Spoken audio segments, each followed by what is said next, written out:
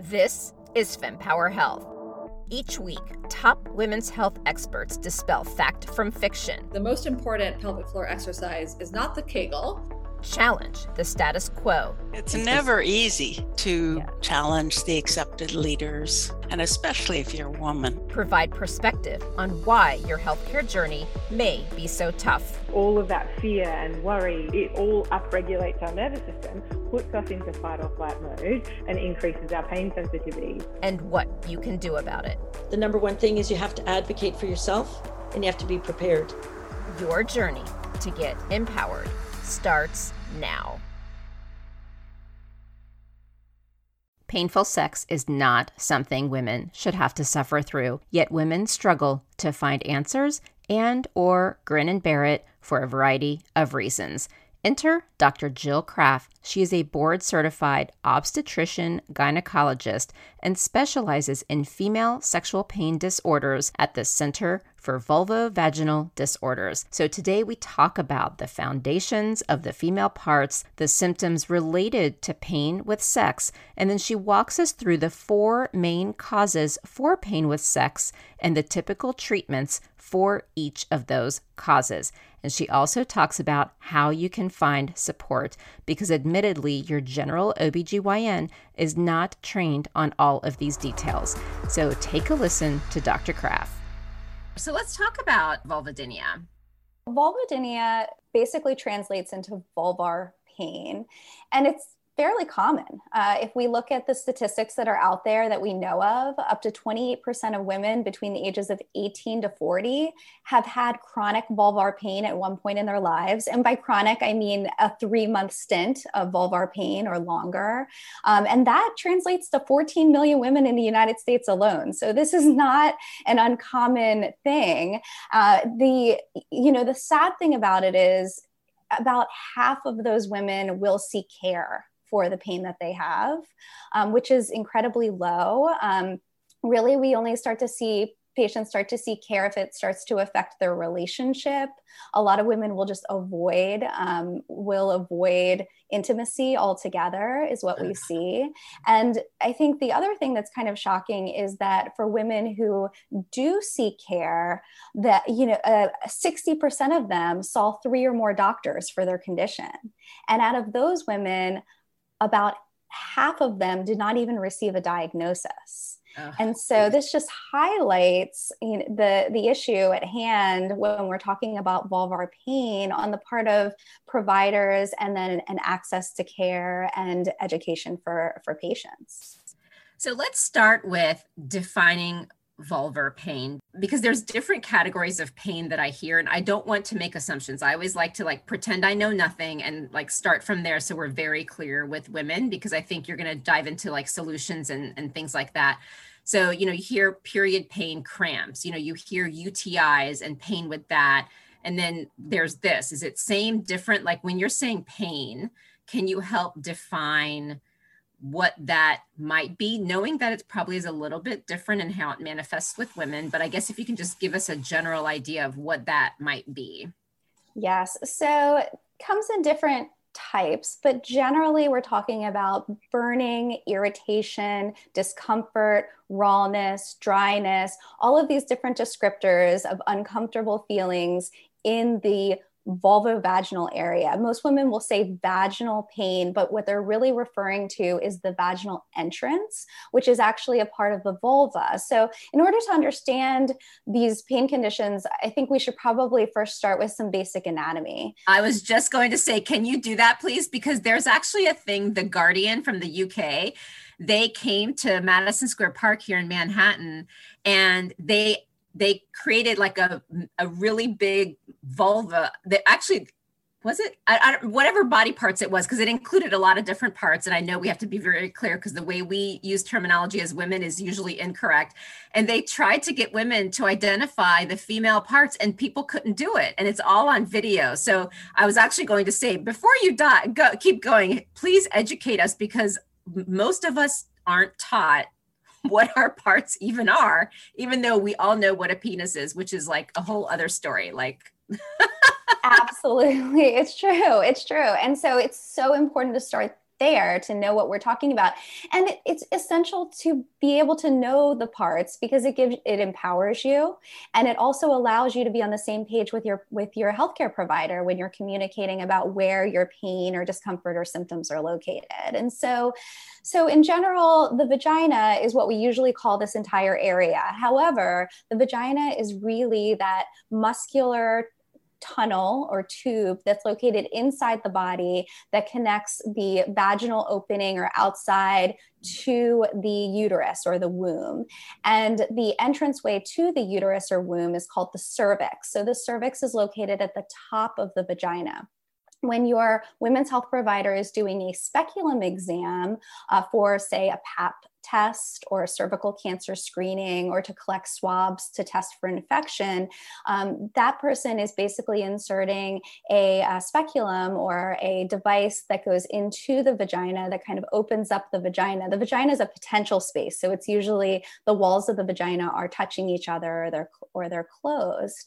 And they're looking basically at the top, at the vaginal walls, which are located all around when you're doing an exam such as this. And then they're looking at the cervix, which looks like a little pink donut located at the top. What we're concentrating on when we're talking about vulvar pain conditions and sexual pain and pain with intercourse is often not any of those things that I described. It's often the entrance of the vagina as well as the external area. And this is all part of the vulva. So the vulva is the part that we can see with our eyes. It's the external area, including the labia. So you have labia majora, which are the hair-bearing labia, as well as labia minora, which are the smaller labia that are located a little bit internally to that. We're talking about the clitoris, which is located at the top, the clitoral hood, which is like the hoodie on top of the head of the clitoris. And then we're also talking about the perineum, which is the area between the vaginal opening and the anus down below where stool comes out. And so there's an area within the labia minora that forms the entrance to the vagina, and that area is called the vestibule. It goes from inside the labia minora to the hymenal ring, or the hymen, as we commonly call it. And this area is about the size of a postage stamp. It's very, very small. You can think of it as a ring or a U-shaped area at the vaginal opening, but it's really, really important because it contains really important structures. It contains the glands that produce our natural lubrication. So when we get aroused in preparation for intercourse, it's the gland openings that produce the wetness there. There's also the urethra, where the urine exits the body, which is important when we're talking about things like urinary tract infections. And then it also includes the bottom part of that vestibule area are the insertion points for the pelvic floor muscles. And so there's 3 really important structures in this small area about the size of a postage stamp. Wow, that's really important to understand. And thank you so much for explaining that. I can visualize it. So I think you did a really good job at making it clear. So tell us more about the vulvar pain then. Yes. So oftentimes when we're talking about vulvar pain, we're talking about pain with intercourse or pain with sex. And so let's start there and then we can kind of broaden it out. So basically, pain with sex can be either deep pain or it can be superficial pain. And the medical term for it is dyspareunia, which some people have heard of also.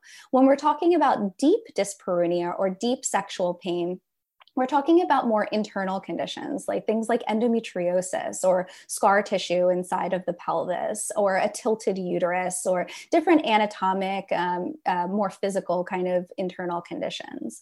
However, when we're talking about superficial dyspareunia or superficial pain with intercourse, we're talking about mainly the vestibule, which is that area that I just described. And that is the area where most women actually have sexual pain, and they'll describe it as pain with insertion. And I would say upwards of 80% of women, when they say they have sexual pain, it's located with insertion or at the vestibule, at the vaginal opening is what they're describing. And what causes it? That's the $1,000,000 question. Okay. So when we're talking about vulvodynia, we're generally talking about pain of the vulva, meaning the external genitalia or that entrance area. The more specific term for pain at the entrance area is called vestibulodynia. So Odine was the Greek goddess of pain, little known Greek goddess of pain. It's you're not going to find it in the major, references, but so dynia is an abnormal pain response. And what we put in front of it tells us where the pain response is. So vulvodynia is an abnormal pain response of the vulva in general, that whole external area, whereas vestibulodynia is a pain response of that little vaginal opening, which is way more common. And so let's concentrate on that part. So when we're talking about vestibulodynia, we can lump causes into 4 general categories. We can talk about hormone-related causes. We can talk about muscle-related, nerve-related, and then inflammation. And I think when you break it down in this way, it makes it so much more understandable, because the problem with vulvodynia in general is that practitioners really don't know exactly where it is, what causes it, or how to treat it. And patients don't know the same things. And so we treat it as this black box of vulvar pain, if you will, this black box where there's not an identifiable cause according to the definition. And so if there's not an identifiable cause, how are you going to find a treatment option for it? And in reality, the vulvodynia, first of all, is not a diagnosis. It's a descriptor of where the pain is located, but it likely encompasses a number of causes or pain conditions in one. And so when we lump everything together, it makes it really, really difficult to provide a true cause, a true diagnosis, and that makes it really difficult to find a treatment that's actually going to be effective. So if someone comes to you and finds you as the specialist, like, what would you do? So they come in, they say, I have sexual pain. Break it down for me, because I guess I'm struggling with, it's not a diagnosis. So. Absolutely. Now, this is important, but it's important to break it down in this way, because this is where we get stuck. Yep. And this is where women are Googling this and not finding the answers that they need. And they're seeing doctor after doctor after doctor, and they're not getting the treatment that they need. So when a woman comes to me and she says, I have burning, irritation, rawness, discomfort in this area, mainly with insertion, with intimacy, with sex, but also she may have discomfort at other times too. Maybe insertion of a tampon is uncomfortable, or maybe it's completely unprovoked, meaning you don't even have to touch the area, but just wearing tight pants, or just in general, this is an uncomfortable area for her. So the first thing I'm going to do, obviously, is to obtain a full history, including medications and past medical history and all of those things, a GYN history and so forth. And then I'm going to do a physical exam. And what I'm looking for is I'm trying to determine what the exact cause of her pain is, going back to those 4 categories. So let's break down those categories, and that will give you further insight. So, first of all, hormonal.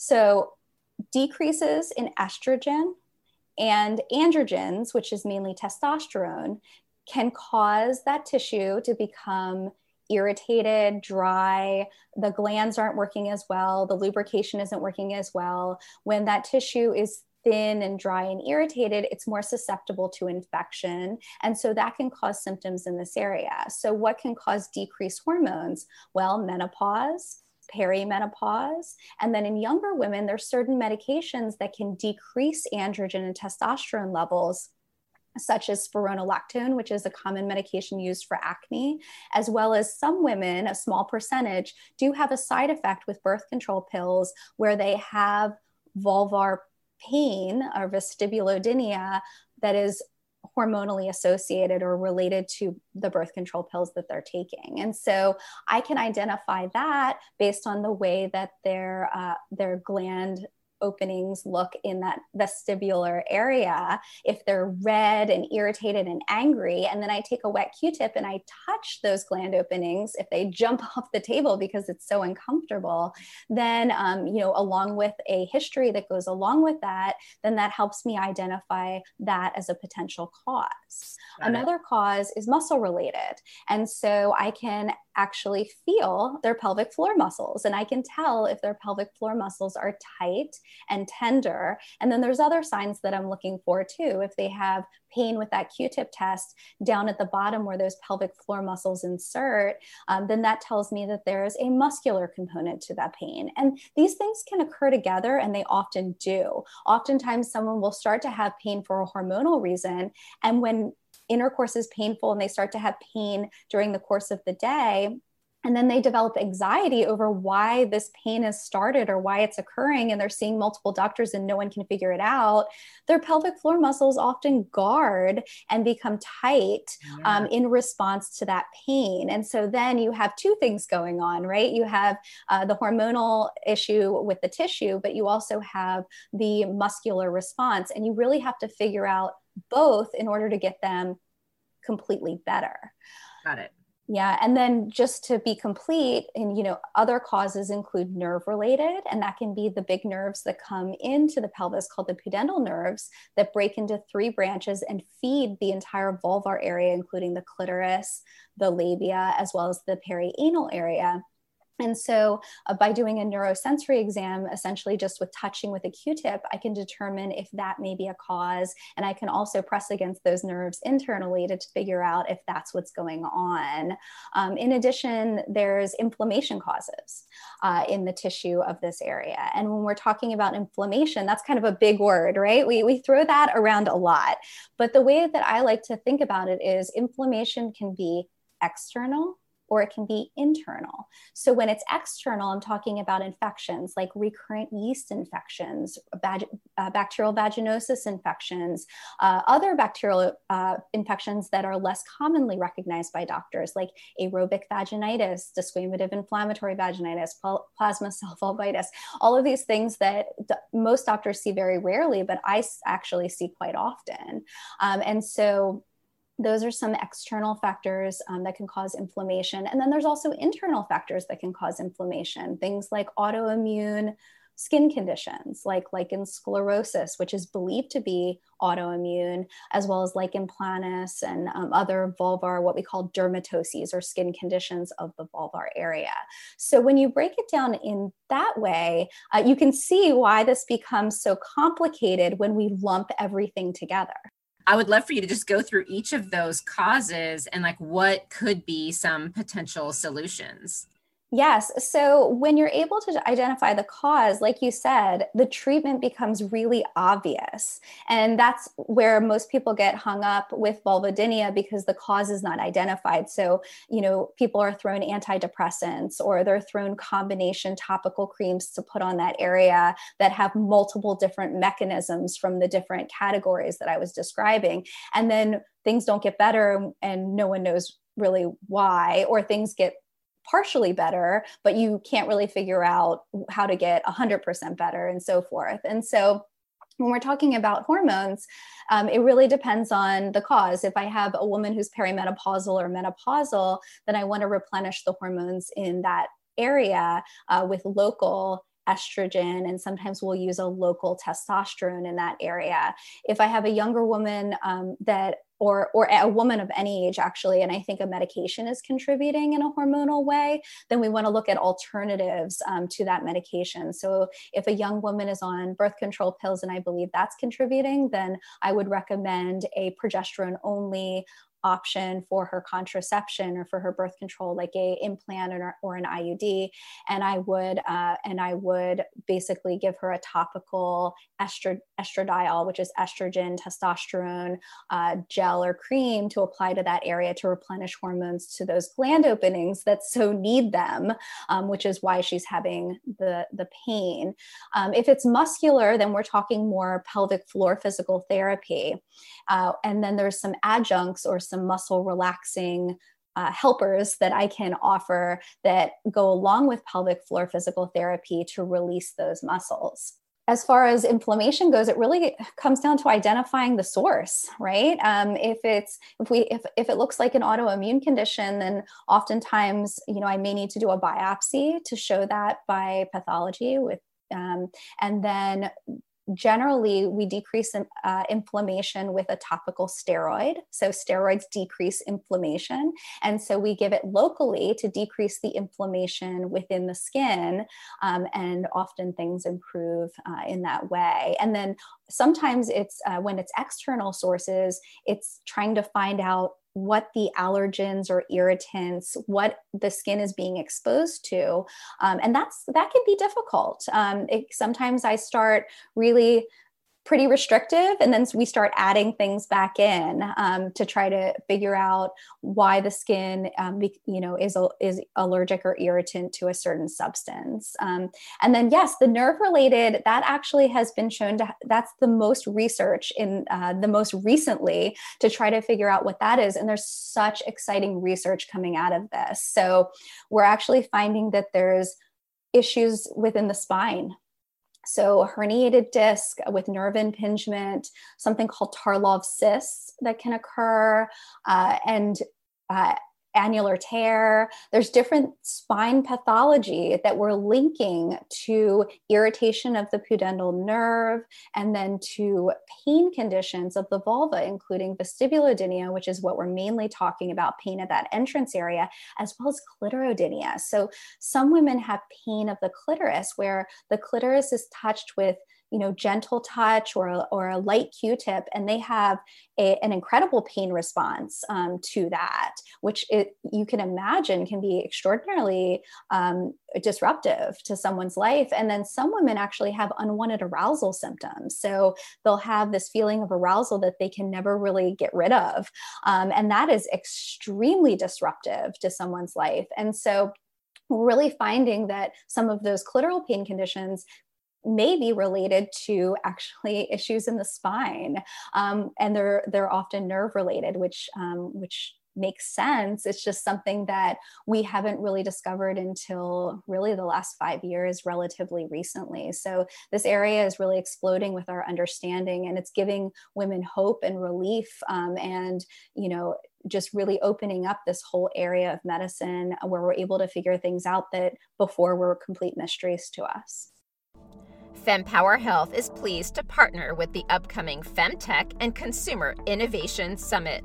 The summit is the latest deep dive event, part of the Women's Health Innovation Series, looking to tackle this growing sector of women's health, having had continental success in driving innovation, investment, research, and partnerships in traditional women's healthcare by bringing together critical stakeholders.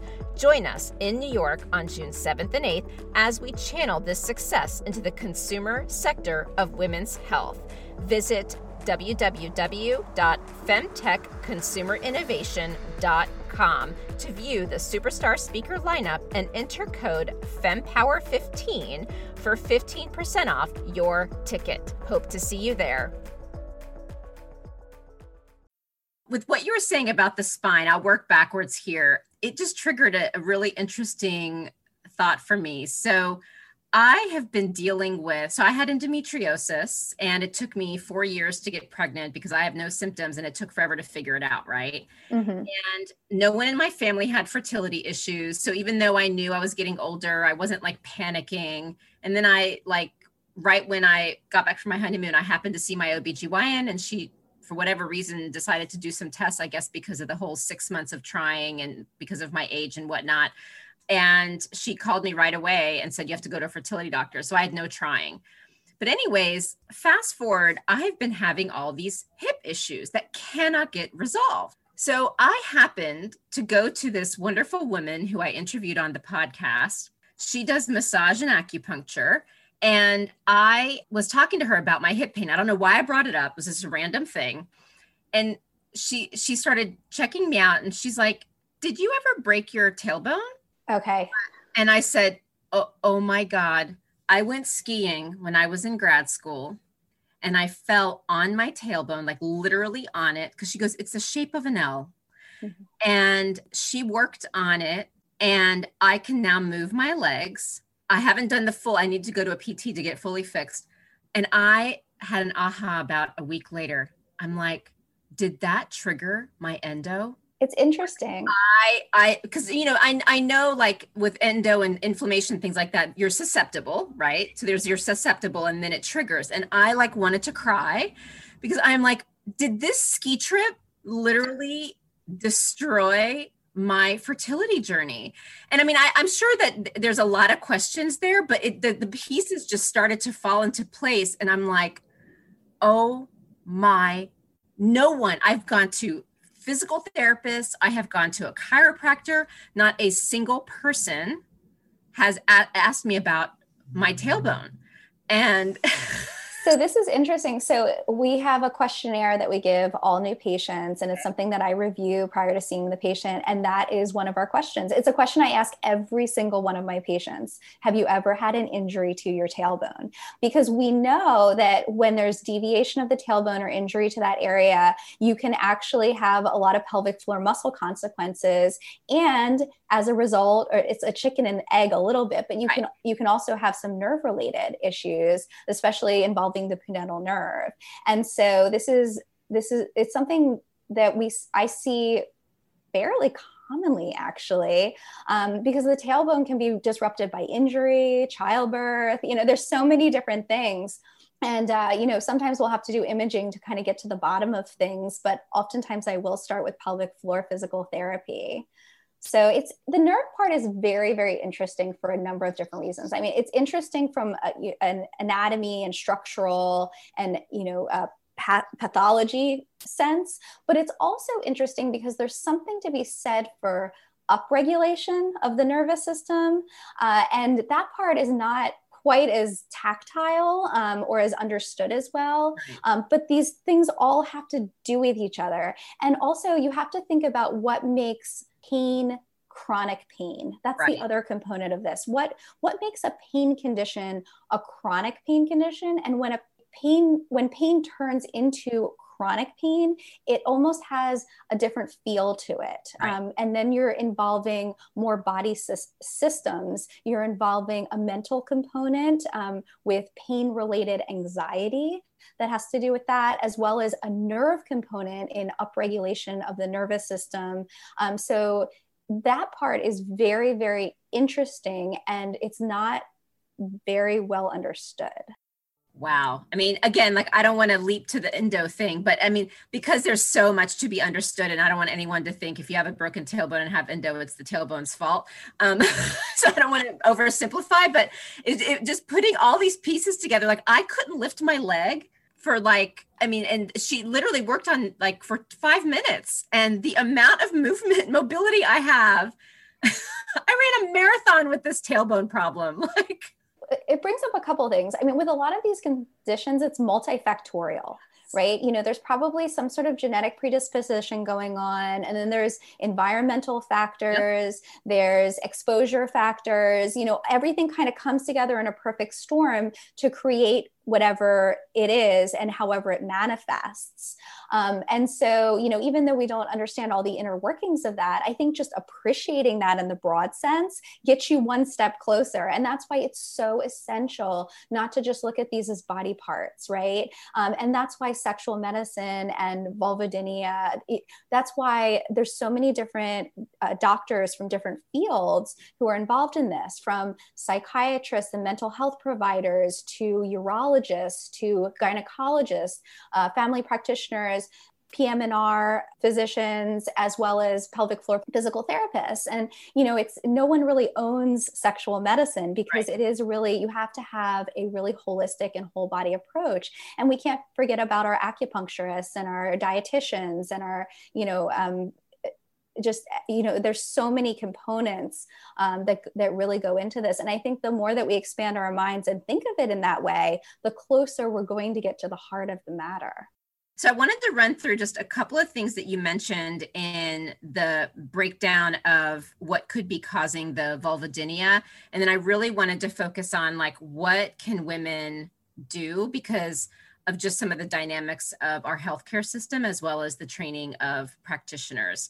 So hormones, quickly, I just wanted to acknowledge, thank you for saying what you did about the hormones and how to treat them. and also acknowledging, who can get it, like especially perimenopausal and menopausal women, because, and maybe this is special to my heart because I'm 46 and perimenopausal, there's a lot of people who talk about like the end of your sex life and all these issues. And it's so important for people to understand, like, there are solutions, and menopause and perimenopause, they're not an illness. They're a stage in life, and there are wonderful things people are doing to help deal with the transition in life. So I don't want any woman to feel like they should lose hope. And so I really appreciate you giving examples of what can be done. With the muscle, two things. One, I did a couple of podcast episodes last season with pelvic floor specialists. And so they can listen to those to talk about details. And one highlight I wanted to make is how you were pointing out muscle relaxing. And I'd love for you to validate this, but one thing I learned last year is a lot of people talk about Kegels. And what I also learned is you could do them improperly or the wrong exercises, and people think pelvic floor means strengthen. Some people have it so strong that it's creating problems. And so strengthening the wrong parts is not the right thing to do. And so I don't know if you wanted to expand on the hormone muscle piece based on what I just said, but I did want to be very specific and clear with women about those and just acknowledge what you said.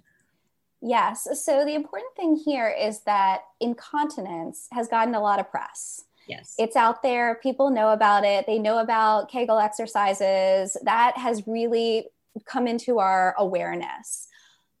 What has not is the other type of pelvic floor dysfunction, which is the kind that I see most often.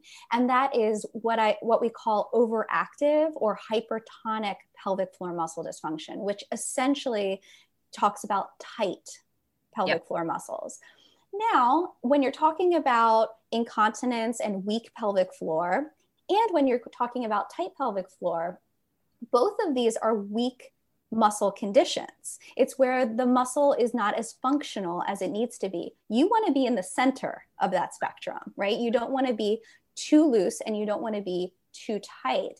I tell my patients, think of it as a rubber band. You have a rubber band that's really, really, really loose. If it's too loose, you're not able to open and close it. If you have a rubber band that's really, really, really stiff, same thing. It's not functional. You're not able to expand it and release it, right? And so you want to be in the center there. And so with hypertonic pelvic floor muscle dysfunction or tight pelvic floor muscles, the issue here is that these muscles are so tight and they're clenched all the time that they're not getting the oxygen that they need. And when they don't get the oxygen that they need, they produce byproducts that are inflammatory to the opening, to the vaginal opening and that delicate tissue there. And that's what causes those sensations, those feelings of burning and rawness, aching, discomfort that often get interpreted as a yeast infection or a type of infection, right? Because that's what our brain goes to. There's only one type of nerve receptor in that vestibular area or that vaginal opening area. So everything pretty much gets interpreted through the same frame as the same thing. And the thing that they're comfortable with, or the thing that we're most that we associate there is infection. And and then we go to our doctors and that's the first thing they do, right? Is rule out infection. The patients that I see are the patients who've been to who've had swab after swab and everything is negative, but they have this feeling that won't go away, this persistence of discomfort. And, oftentimes it is burning related to the pelvic floor. Okay. And it forms almost like a vicious cycle. You have the tightening, which leads to the burning, which leads to, and what do you do when something's uncomfortable, right? Right. You clench. And so around and around you go. And the other part of this is when something's burning and you're not sure why, and you're having symptoms and you don't know what started them, what do? We get anxious about that. We have feelings about that. And we start to attribute that to things. And we start to almost catastrophize. We go down that cycle of no one's ever going to figure this out. I have an infection that no one can figure out. A doctor's never going to figure out what's going on with me, and so forth and so on. And then that anxiety, that pain-related anxiety, feeds into that loop because it tightens us even further. tell me if this is a fair statement that OBGYNs are almost like a general practitioner for women, because what I'm learning is just how many subspecialists there are. And, it's really about finding the right one, because even like you had mentioned, when you were training as an OBGYN, you really became fascinated with this topic. And so therefore have become very specialized in it. And I think every clinician, you can't know everything in great depth. And so I want to be clear about this. This is not a criticism. I think it's just a reality of how things work. And women need to be aware of this dynamic so that they're making the right decisions for themselves. And so not everyone is going to live near you. Not everyone may have access to you. And let's face it, centers like yours don't exist in every single city. So if a woman is struggling and they're not sure what this is, what would you recommend that they do? How do they get these answers? So you're right. OBGYNs, and I am an OBGYN. I delivered babies for many, many years. I did many different types of surgeries besides the ones that I do now. And it's impossible to be an expert in absolutely everything that involves half of the population, right? OBGYNs handle high-risk pregnancies. OBGYNs diagnose cancer, female cancers. OBGYNs are responsible for all of your wellness as far as cancer screening and general wellness and your menstrual cycles. And it's so much. It's so much. And so there's subfields within OBGYN. And so, for example, for infertility, let's take that as an example. If you're having trouble getting pregnant, you would first go to your OBGYN and they would try some first step approaches, right? They would give you maybe one or two things to try for a certain amount of time, depending on your age. And they're going to, and then if that doesn't work, then they're going to send you to a reproductive endocrinology and infertility doctor, a specialist who's done additional training to bring you to that next level of treatment approaches or options. So that makes sense. Right. Now, the problem is with vulvar pain, there isn't an established group of specialists that's well known that general OBGYNs can send you to. Now it exists. It's just, how do you find these providers? And I think there is one fellowship in this that's located in San Diego, but I think in the future, this will be a subfield, just like reproductive endocrinology and infertility, just like you would see an infertility doctor. Same thing with urogynecology. If you're having issues with urinary incontinence, then, first step approaches aren't working with your general OBGYN, then you would see a urogynecologist, or, same thing with a cancer doctor or a maternal fetal medicine specialist for OB. And so, I do feel bad for general OBGYNs, because these conditions with vulvar pain are really, really complex, as we just laid out. And you can't completely tackle this in a 15-minute well-woman visit. It would be very, very difficult. And I have tried to do that in an insurance model. I did that for a number of years, and it was virtually impossible. I killed myself trying to do it, because these patients require and deserve a different level of care that you can't do in a 15-minute double book slot. It's just impossible. And so as far that doesn't really answer the question of where women go from here. But one thing that we're trying to do, kind of just move in that direction, is through the International Society for the Study of Women's Sexual Health, which is ISSWSH, we are doing education and courses for providers. So we're doing a sexual pain course that was supposed to happen last spring, but unfortunately with COVID, things got a little bit delayed in that, but that will come out. And that's one way that we can really educate and empower providers to give them more tools in their toolbox to help patients that come to them with this type of pain.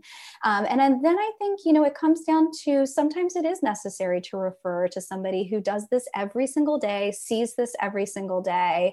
And one thing that can be a little bit more accessible is oftentimes a pelvic floor physical therapist is a main component in treatment. And so for women who maybe feel that they haven't had a lot of receptiveness with providers, or, they're not really getting anywhere, one thing that I do recommend is consulting with a pelvic floor physical therapist for a number of reasons. First of all, oftentimes there is a muscular component. So, if you're kind of doing this blindly, you have a better shot of unlocking maybe a component of this if you do that.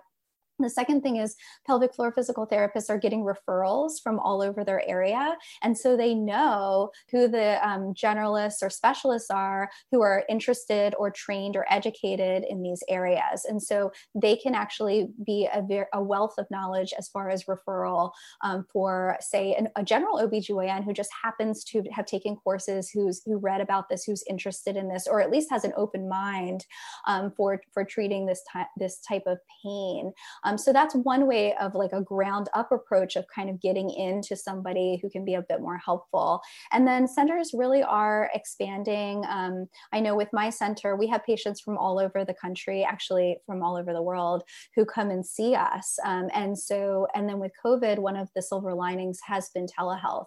We've been able to do quite a bit with telehealth, and then having the patient work with kind of local providers to implement the logistics. Okay, and that was going to be one of my questions. So if someone wanted to access your center, how would they be able to do that? And I can put that in the show notes. Yes. So our website is www.vulvodynia.com. So that is super easy to remember. And that's the Center for Vulvovaginal Disorders. We have an office in Washington, D.C., which is the office that I'm mainly at. And we have an office in New York that Dr. Andrew Goldstein is mainly at. And so two very large cities, so easily accessible. And we have on our website, we have a lot of resources. We have all of the conditions that we treat, including a little bit of education about each one to get people started. There is a vulvar pain algorithm that goes through basically what your symptoms are and helps you pinpoint what may be causing your pain.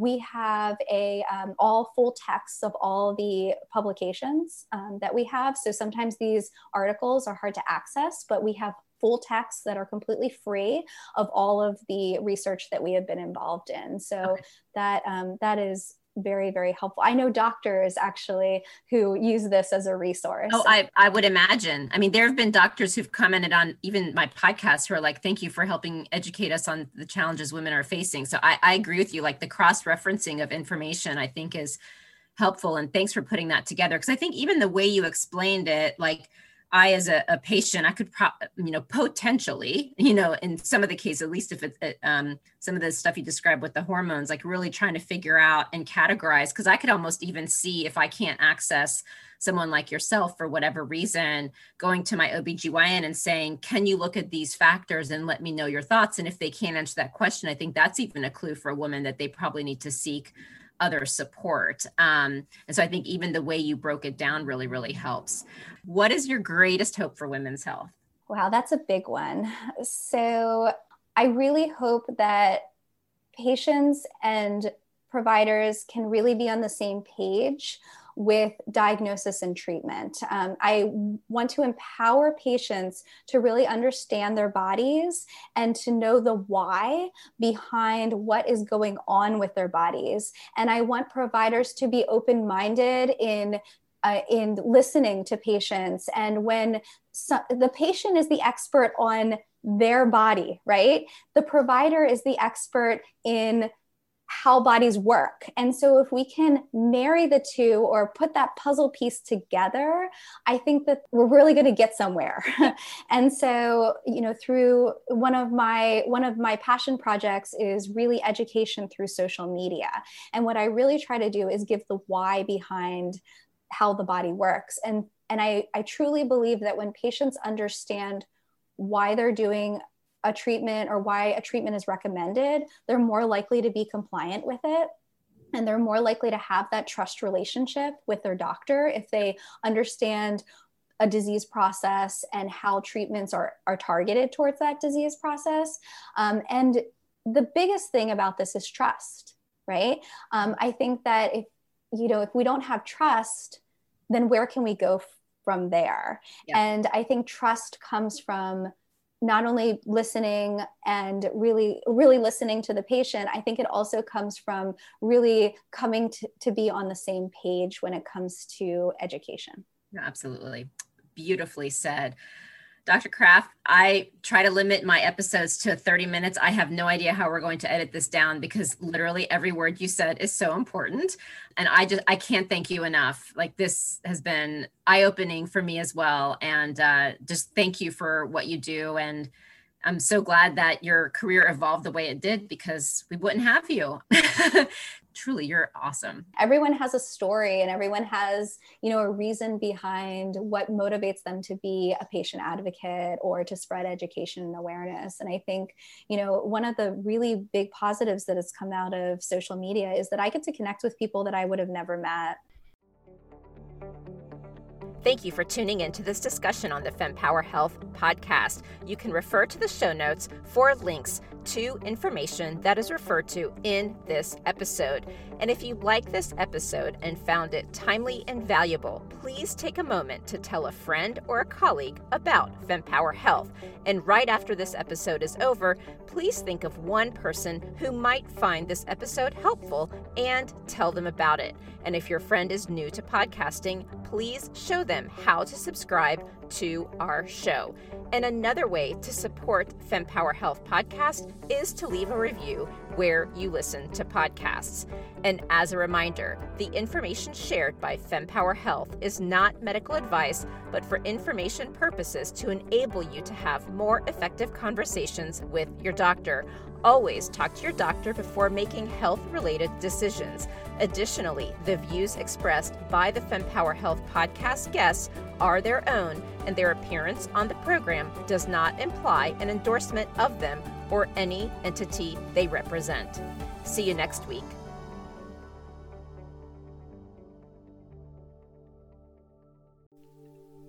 And that wraps up another empowering session here at the FemPower Health podcast. Now, before you dash off, I've got a quick, exciting invitation for you. Please join our vibrant community by subscribing to our weekly newsletter, because it's really your frontline update on groundbreaking women's health research, the latest health-enhancing products, fun quizzes to boost your health IQ, and unique discoveries that you won't want to miss. All of this delivered straight to your inbox, cutting through the noise of social media algorithms. Love today's insights? Show your support by rating and reviewing our podcast. Your feedback is more than just a pat on our backs here at FemPower Health. It lights the way for others seeking guidance and community in their health journey, amplifying the voices that need to be heard. And for a deeper dive into today's topics, check out the show notes and explore our website at fempower-health.com. Our site is a treasure trove of knowledge, neatly categorized by topics of interest and life stages, ensuring you find exactly what you need to empower your health journey. And your voice matters to us deeply. Whether you have a question, a story to share, or feedback on our episodes, reach out directly at info@fempower-health.com. Drop us a message on social media or hit reply on any newsletter. Your insights inspire our conversations. And a quick note, the knowledge we share is here to embolden you in discussions with your healthcare provider. It's not medical advice. Always consult with your doctor for health decisions, and remember, the diverse perspectives of our guests reflect their individual journeys, and it's not an endorsement by FemPower Health. Here's to empowering your health journey one episode at a time, and I'll see you on the next FemPower Health podcast episode.